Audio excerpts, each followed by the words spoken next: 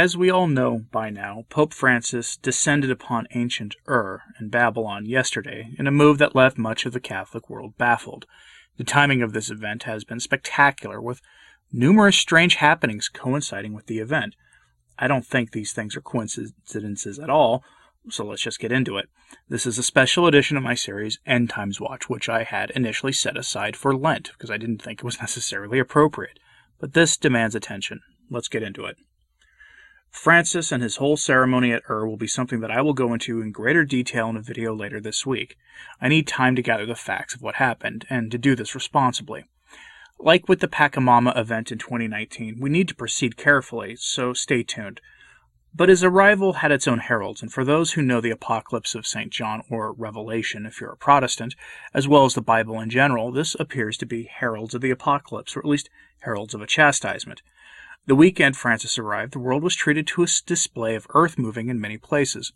Tidal waves, volcanoes, and a literal physical upheaval of the earth. These events happened in various far-flung places at the same time, more or less.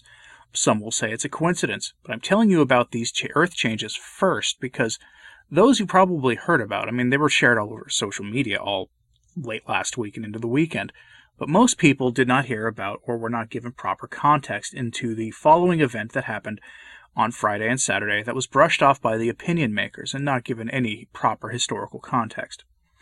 The event is the first arrival of the asteroid NASA dubbed Apophis. That asteroid, which is fairly large, arrived near the Earth on Friday and Saturday and did its first flyby at that time. And I say first because it's going to do it again in the year 2029 and then again later. That date, for those who follow Fatima very closely, is important. Apophis is an asteroid that I first heard about somewhere around 2004 or so, and I've been sort of keeping an eye on it ever since. 2004 was when NASA first told us all about it, and said that if the asteroid, if it hit the Earth, could hammer civilization pretty hard. They said it would be passing the Earth again in 2029, and then it would slingshot around the Sun for a second, much closer flyby a few years later. The asteroid's name is interesting, by the way. Apophis, also known as Apep, is the name of the ancient Egyptian mythical figure known as the Great Serpent, enemy of the sun god Ra. That's kind of interesting by itself. That demon, because that is what Apophis really would have been if the psalmist and St. Paul have had anything to say about it. He is associated with earthquakes, thunder, darkness, storms, and death, and if something linked to the being the ancients called Set, also associated with chaos, disorder, storms, and darkness. And so you've seen headlines around describing Apophis as named after the god of chaos. So let's be clear. An ancient asteroid bearing the name of the ancient Egyptian being associated with chaos and storms and the rest appears when all those things suddenly spike in the real world, all while Francis goes to the ancient temple where the sacrifice of beings like Apophis was made in ancient Ur. Strange stuff, to put it mildly. By the way, the Great Serpent, sound familiar? It should. Do you know who else is often depicted as a serpent by its devoted fans? The Pachamama. Seriously, I'm not kidding about that. Pachamama and Set, both great serpents, and Apophis is dedicated to serving Set. Gets a little spooky at times, doesn't it? Now, according to earthsky.org, a sky-watching website that focuses on space objects, they say the following, quote, "You can watch online as the notorious near-Earth asteroid Apophis brushes past Earth on March 5th to 6th, 2021. This flyby is a precursor to the tantalizingly close sweep Apophis will make in 2029. It gained notoriety in 2004 when observations suggested it might strike the Earth in 2029. Though it will come breathtakingly close to Earth in 2029, a strike that year has subsequently been ruled out. Apophis is not expected to strike Earth in this century. After the 2029 pass, asteroid Apophis will also make noteworthy passes near Earth in 2036 and again in 2068. Earth strikes in 2029 and 2036 have been ruled out. As of February 2021, the chances of impact during 2068 flyby of Apophis are now 1 in 380,000.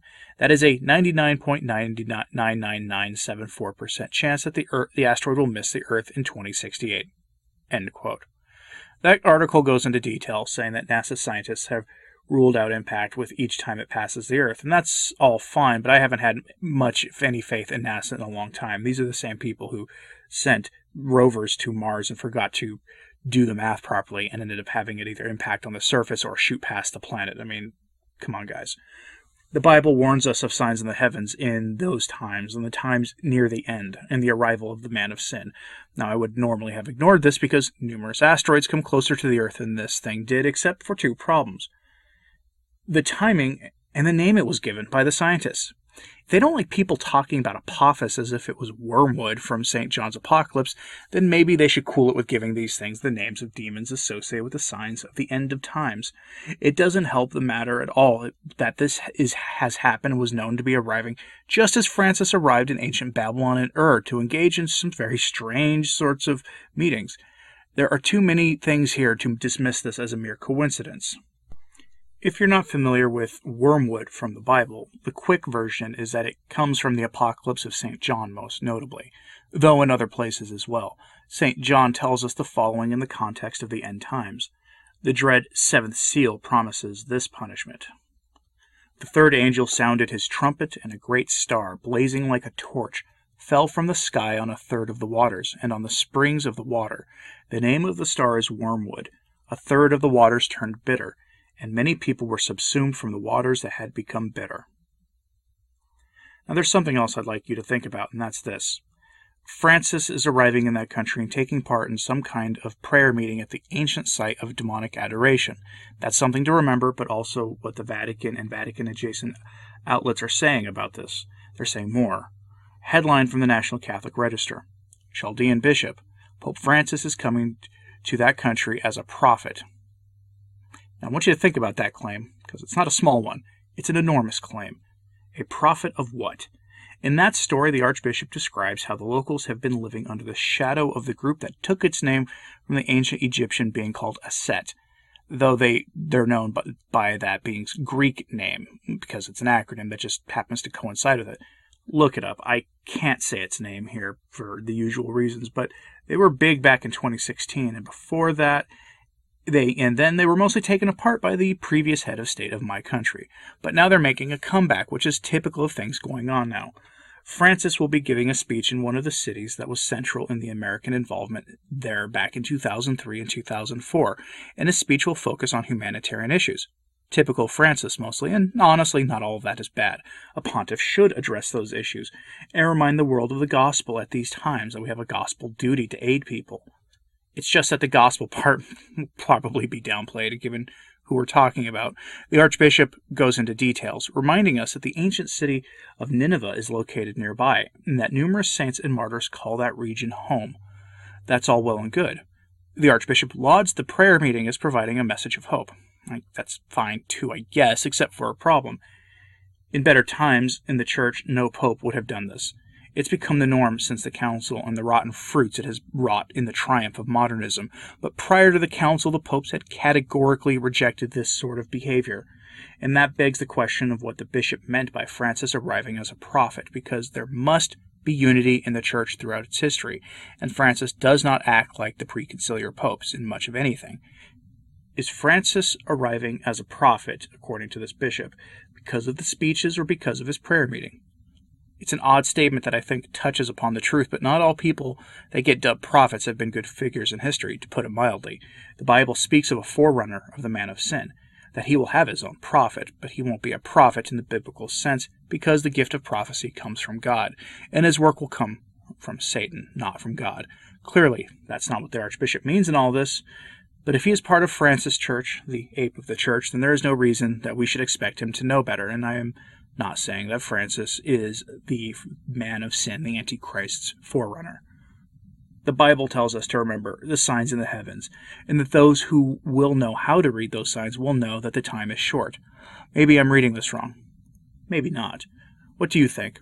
Will this event be remembered as Pachamama II, even if it didn't involve obvious idols or an obvious odious enthronement ceremony?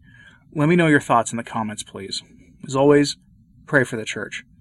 Thanks for listening. I'm Anthony Stein. Ave Maria.